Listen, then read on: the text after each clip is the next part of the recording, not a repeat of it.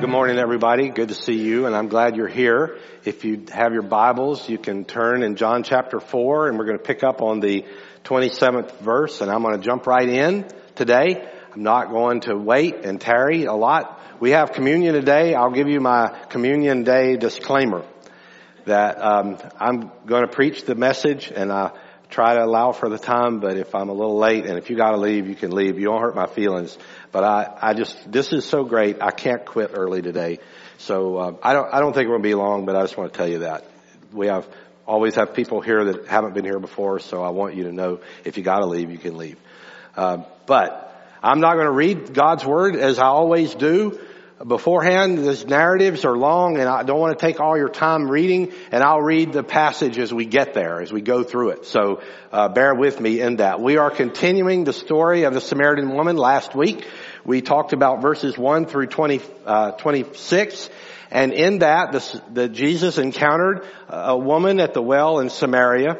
And, of course, Samaria was a place that no Jew would have gone, no good self-respecting person would have gone. And he went and encountered a woman that not even the Samaritans would have anything to do with, because she, probably had a fairly loose lifestyle, and she wasn't even accepted in her own community. So she came to the well at the hottest part of the day when nobody else would be there. And Jesus had an encounter with her and spoke with her, and she believed in him and who he was. And she went back and told her neighbors. And so today we get the rest of the story. And the rest of the story is really important. And we don't want to miss it. And we don't want to think for a minute that this is just something that Jesus did. And I don't want you to leave that day. This is something I can do. This is something you can do. This is for us. So it's really, really important. Let me read. I'm going to start off and just go to my first point. And I'm going to say that our mission, that what we do, has priority over everything. Our mission has priority over everything. Listen to this. Just then his disciples arrived, and they were amazed. He was talking with a woman. Yet no one said, "What do you want?" or "Why are you talking to her?" And the woman left her water jar and went into town and told the man, "Come see a man who told me everything I ever did. Could this be the Messiah?" And they left the town and made their way to him. In the meantime, the disciples kept urging him, "Rabbi, eat something." But he said, "I have food to eat that you don't know about." And the disciples said to one another, "Could someone have brought him something to eat?" And he said, "My food is to do the will who sent me, of him who sent me, and to finish his work." I'm going to pray with you, and then we're going to preach. Father, thank you for your word. Speaking to it through me, a humble and unworthy servant. Thank you for your power that you give us through Christ. In his name we pray. Amen. So, while Jesus had this encounter, the disciples came back, and they had gone to look for food. They were searching for food. You know, there wasn't restaurants and places, so going and getting food was a operation. It was a effort.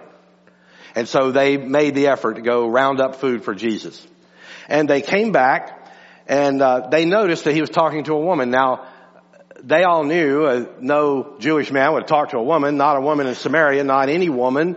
And but the really amazing thing was they knew enough about Jesus not to ask him what was going on. They knew he was a little out of the box from what they thought. They didn't fully understand him. So the Bible says, yet no one said, "What do you want?" or "Why are you talking with her?" They just figured the boss is up to something. We don't know what it is yet. And so then John switches right back, and he goes, the woman left her water jar. Now, if I go into your kitchen, if you go into our kitchen, you'll probably find a lot of water jars. I mean, they're for all kinds of things. They're plastic and glass and china and all that stuff. This woman would have one water jar. That's it. She wouldn't have a collection of them. That water jar is what she brought water to her family for. It was not something you would just toss out.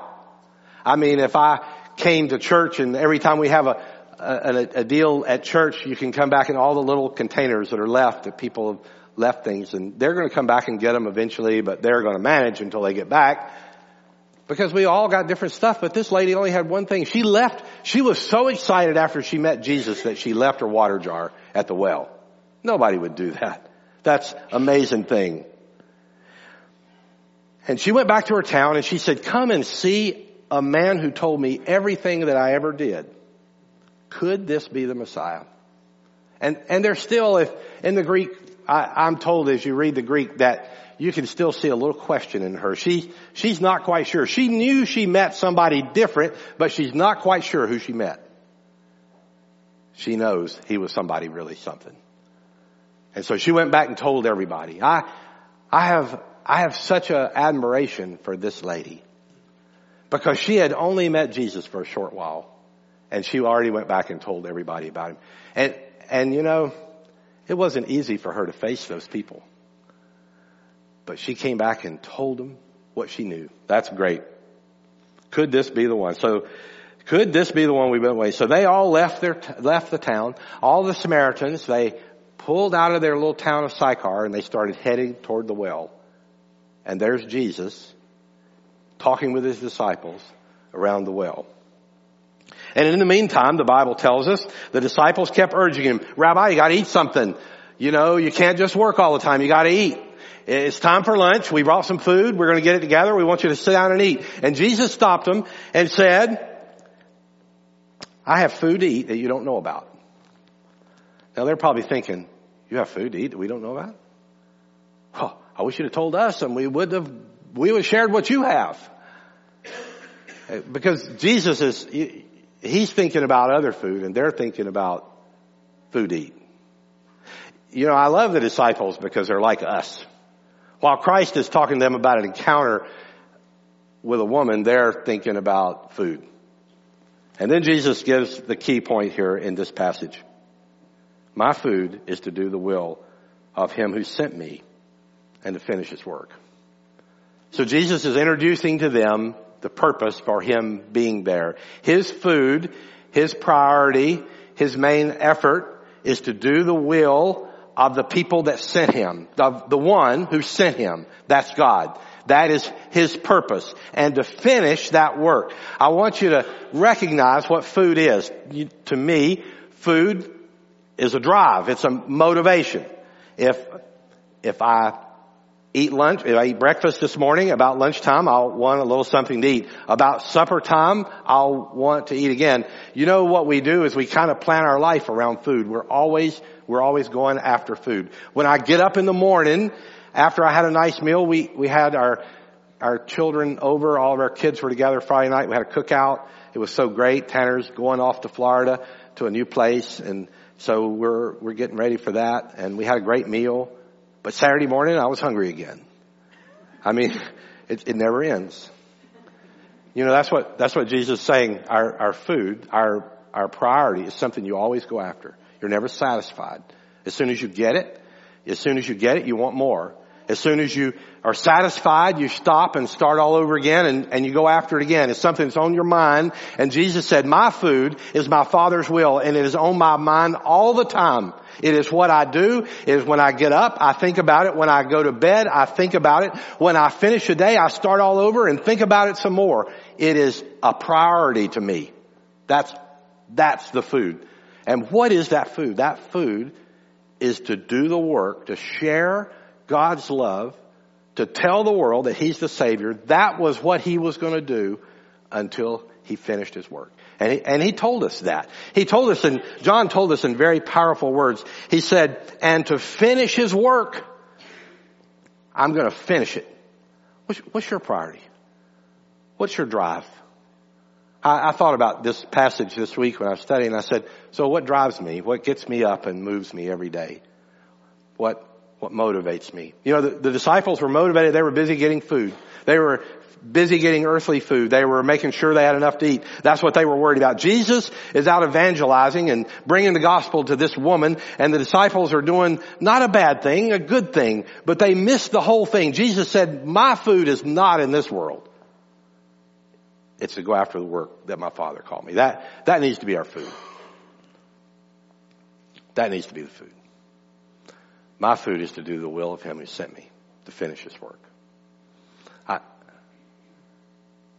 he was going to finish that work. He did finish that work. On the cross, he labored every day up to the cross. He day in and day out, he drove his disciples. He would take breaks and get away, but then he would come back and right into it. His breaks were strategic because they were rebuilding himself so he could do his work. He was a human being. He can't work without rest. But he drove himself and drove himself and drove himself. When he got to the cross, he endured all that the cross had to offer. When it was all over, he said, it's finished. Work's done. I did exactly what God called me to do. I want you and I want me, when we finish, to say we did what God called us to do. That we were faithful with the task that God called us to do. The food, to do his food here on earth. That's very, very important. Okay, number 2. I want you to see that. Number 2. The mission requires urgent action. Urgent action.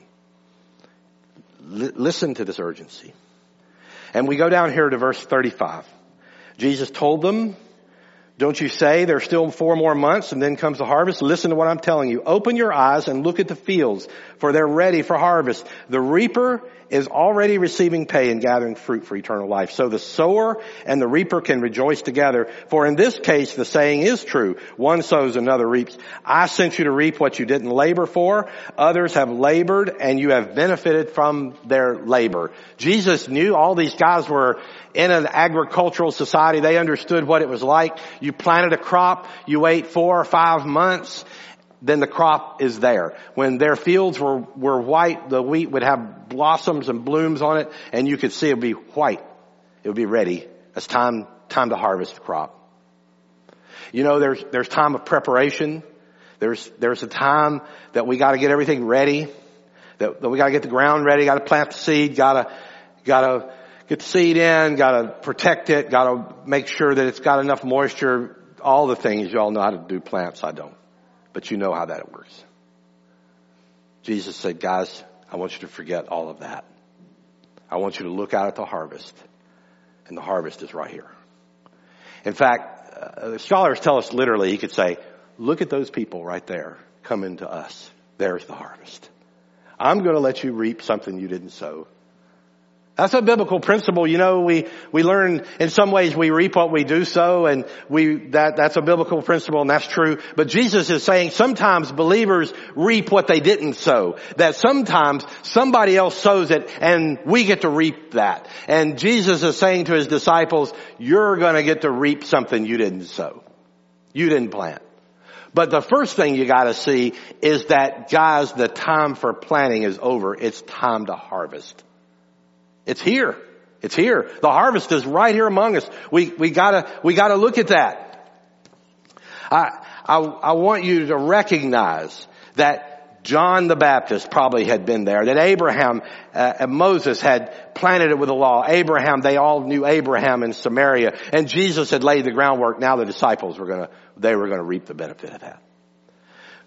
I want you to also see in here that in this, there's a responsibility for the sower and the reaper. There's nobody off duty here. Nobody says, there's no real job for you. You don't have to do it. We're all sowers or we're reapers.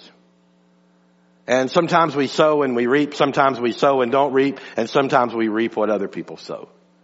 And that's the work of the gospel. Every one of us have a work in the gospel.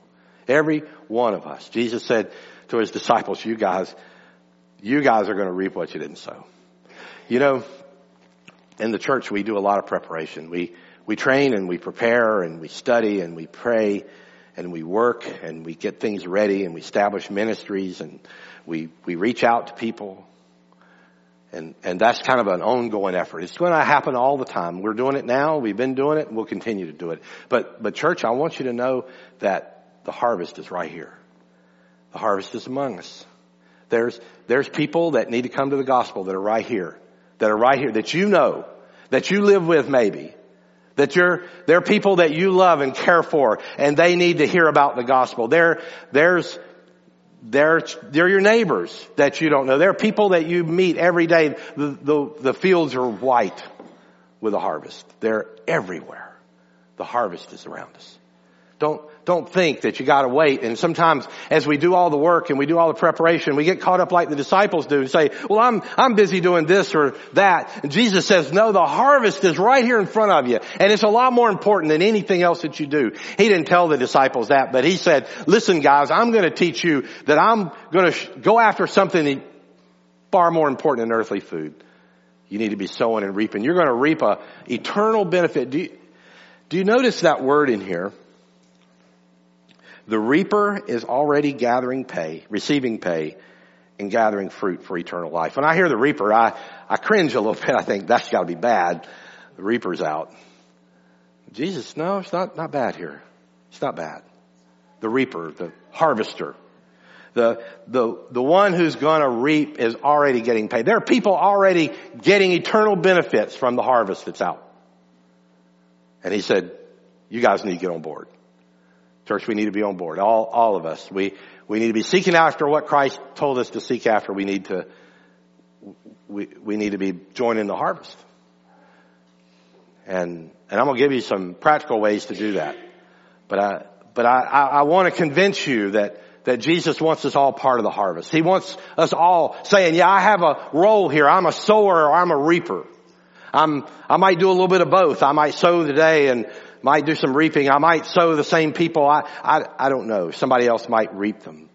You know, the missionaries that go to a mission field that preach and preach and preach, and they leave the mission field and nobody or two families in a mission field is reached, and they have sowed a lot but reap very little. Somebody comes in behind them and they keep doing the same work and they reap the benefits. And they grow a little church, and a few years later there's a little church and it's hanging on and gets bigger and bigger. That's how it works. We all have a role. But a lot of times we Christians, we think, well, it's not just my job. I don't do sowing and reaping. Jesus is teaching us. We all have sowing. We all have reaping. It's all our job. It's very, very important that we see it. We sow and we reap.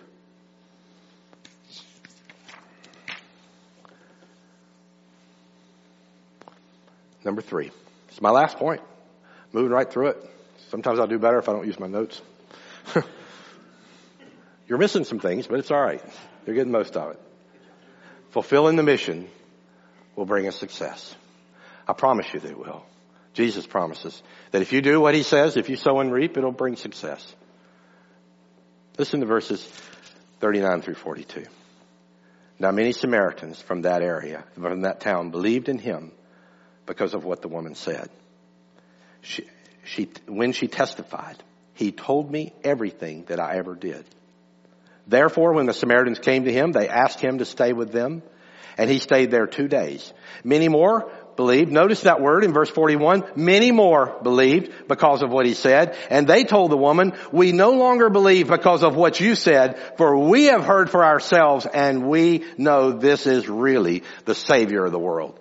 I want you to hear this story. What a great story this is. Here's a woman. She's not an evangelist. She's not anybody. She's, by many theologians' definition, nearly a prostitute. Not quite. She's had 5 husbands and has a man now. It's not her husband. We'll say generously, she has a difficult time with relationships. Jesus met her at a hot well and told her things she didn't know about herself. She was convinced and went back and told her neighbors.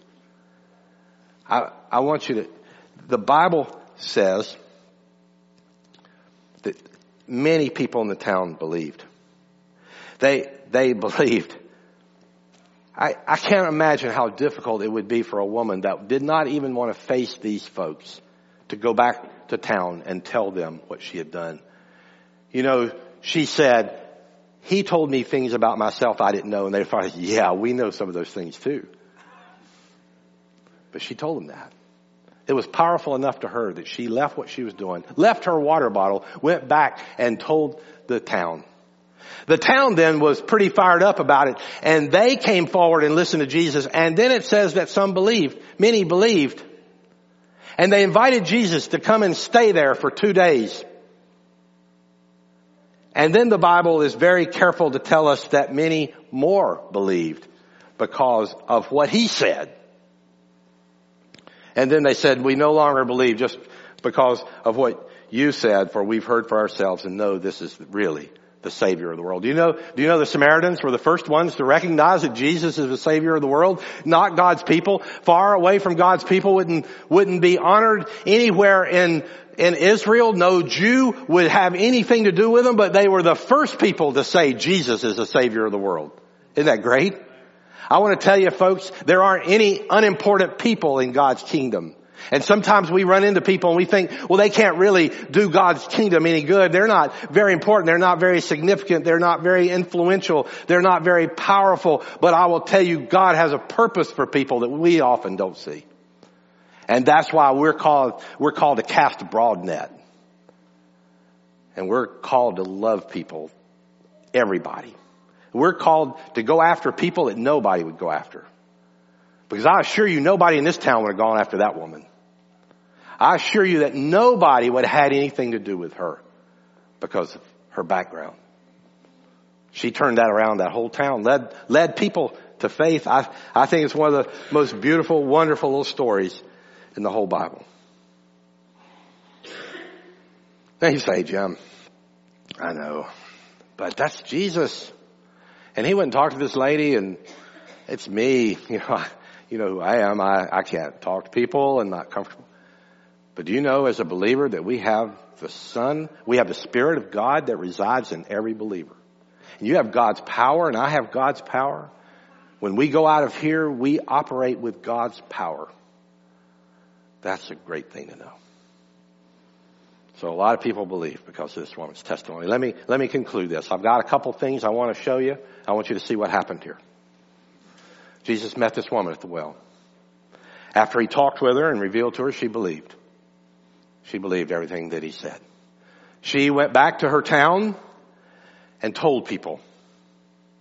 And because of what she went back and told, they believed. Many people believed in that town. And they went and brought Jesus. And then after Jesus came, many believed. We have a perfect recipe for evangelism. A believer, a Spirit-filled believer like us, sits down with a person who doesn't believe, and we share what we know. Jesus didn't give a complete message of the gospel. He didn't teach her like he taught Nicodemus. He simply revealed what he knew about her, which was everything. You know, when you sit down with somebody, you don't have to do everything. You don't have to be able to dissect the doctrine of predestination with somebody. If you just tell people what Jesus has done for you, if you'll just tell somebody how Christ stood with you in a crisis, or how in a difficult time you felt God's power, or how you've seen the change in your own life, or you've seen the change in your family, like the man that was converted from alcoholism and you know, his buddies used to drink with were making fun of him, and he said, are you telling us that you believe in that silly story that Jesus turned water into wine? He says, no, but I'll tell you what, he turned wine into furniture in my house.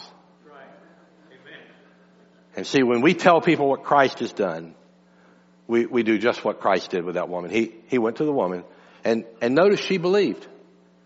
She got it. She got the message. And she was so fired up about it that she went and told somebody else. Because if this is a message worth having, it's a message worth telling. And so she knew this guy was something. He knew stuff that she hadn't told anybody. She hid and protected and guarded, and he just laid it all out. And all these other people believed. And they did then what we do. They brought Jesus. And you see, when God gets to working in the life of a people, or gets working in the life of a church, or he gets working in the life of a group of people, then a lot of people start believing. And first thing you know, you have a whole town that believes, and you have a whole community that turned from not even knowing who Jesus was, not having any idea about him, not welcoming him, not caring anything about him, to recognizing that this man is the Savior of the world. In fact, I put down there, this is gospel growth by multiplication. We always talk about that in evangelism. And you know, if I go and share my faith with somebody and they become a believer, and then you share your faith with somebody, then that's gospel growth by addition. That's a good thing. That's better than no gospel growth. Or that's better than no gospel or gospel subtraction, which happens in a lot of our churches where the churches are just withering away because they're not being faithful to what God called them to do. They're worrying about all these other things, and they don't do that. They don't focus on the will of the one who sent them. They focus on their own will and their own thing, and they just kind of, God lets them go. And one day they'll just die. Dr. Paige Patterson said to young preachers many years ago, when I was starting ministry, he was preaching at Southeastern, and I heard one of his sermons, and he said, young preachers, there's a lot of churches that God doesn't need anymore. And he said, just let them die. Don't go there. He said, if they don't care anything about the gospel and don't want to reach lost people and don't want to reach the community, he said, God's not going to use that church. But when people are fired up about the gospel and they go out and share their faith and they get involved in the work of the ministry and they get involved in what the Holy Spirit's doing, and I see all of those things in our church. And then, you share your faith with your neighbor and your neighbors, and then whole groups of people. Then you start getting multiplication. You get churches growing by multiplication. And boy, what a great problem that is. The gospel is far bigger than you and I are. I wrote my study this week and had a little quiet time, and kids were outside hollering and screaming, but I was turning my music up, and I want to share with you some things. Listen to what Jesus said. He said, open your eyes and look at the fields.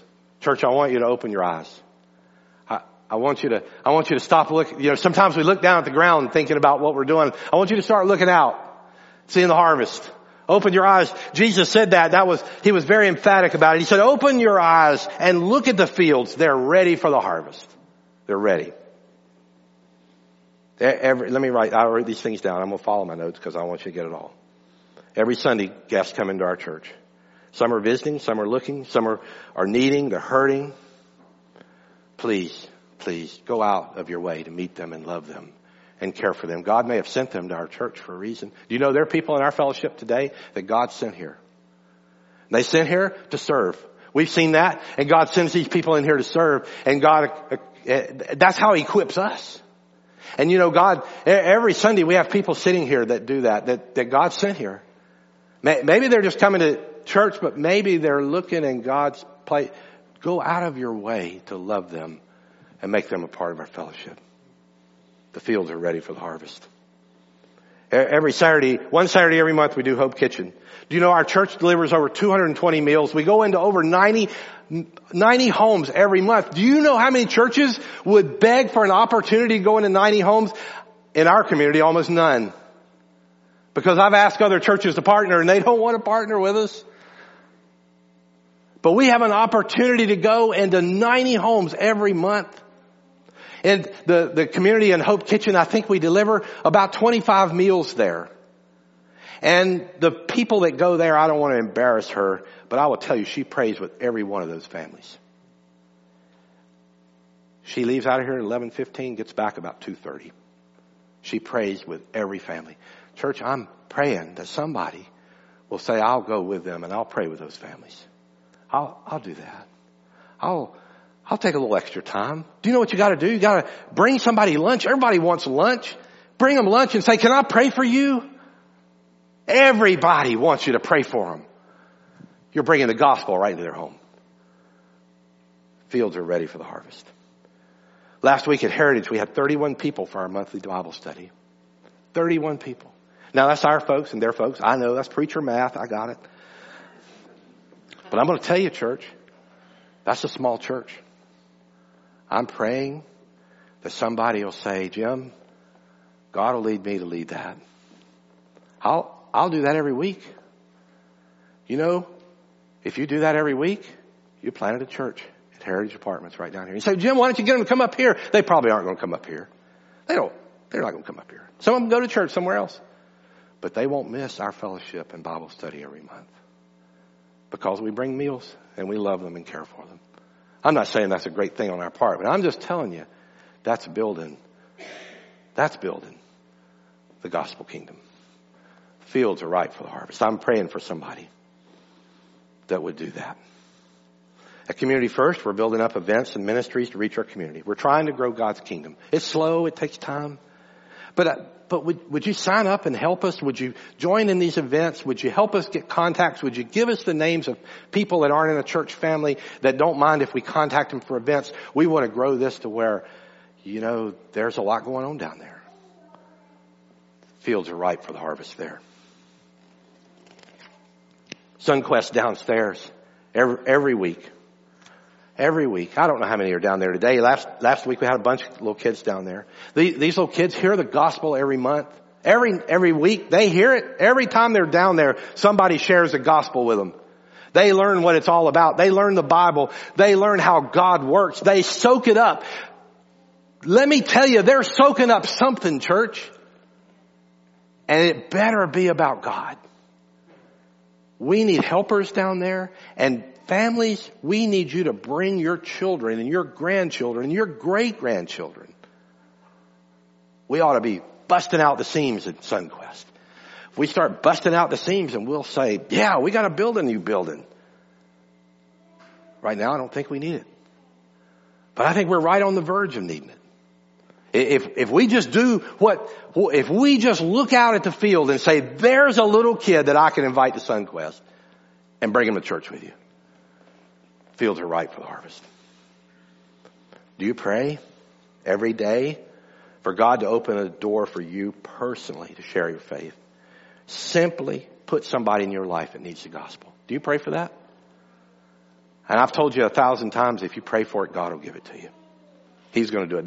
I guarantee the answer to that is yes. He will put somebody. The reason God doesn't put people in our way is we don't ask for it because we don't care enough about it a lot of times. It's so vital. It's so vital.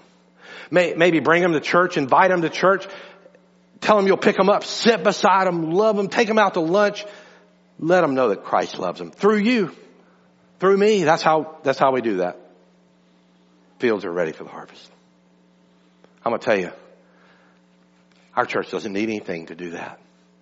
The time is right now. We have all the resources. We have all the people. We have the greatest people. We have great spirit. We have money in the bank. We have a building. We have little kids. We have young families. We have great experienced workers. We have wonderful active senior citizens. We have a powerful student program.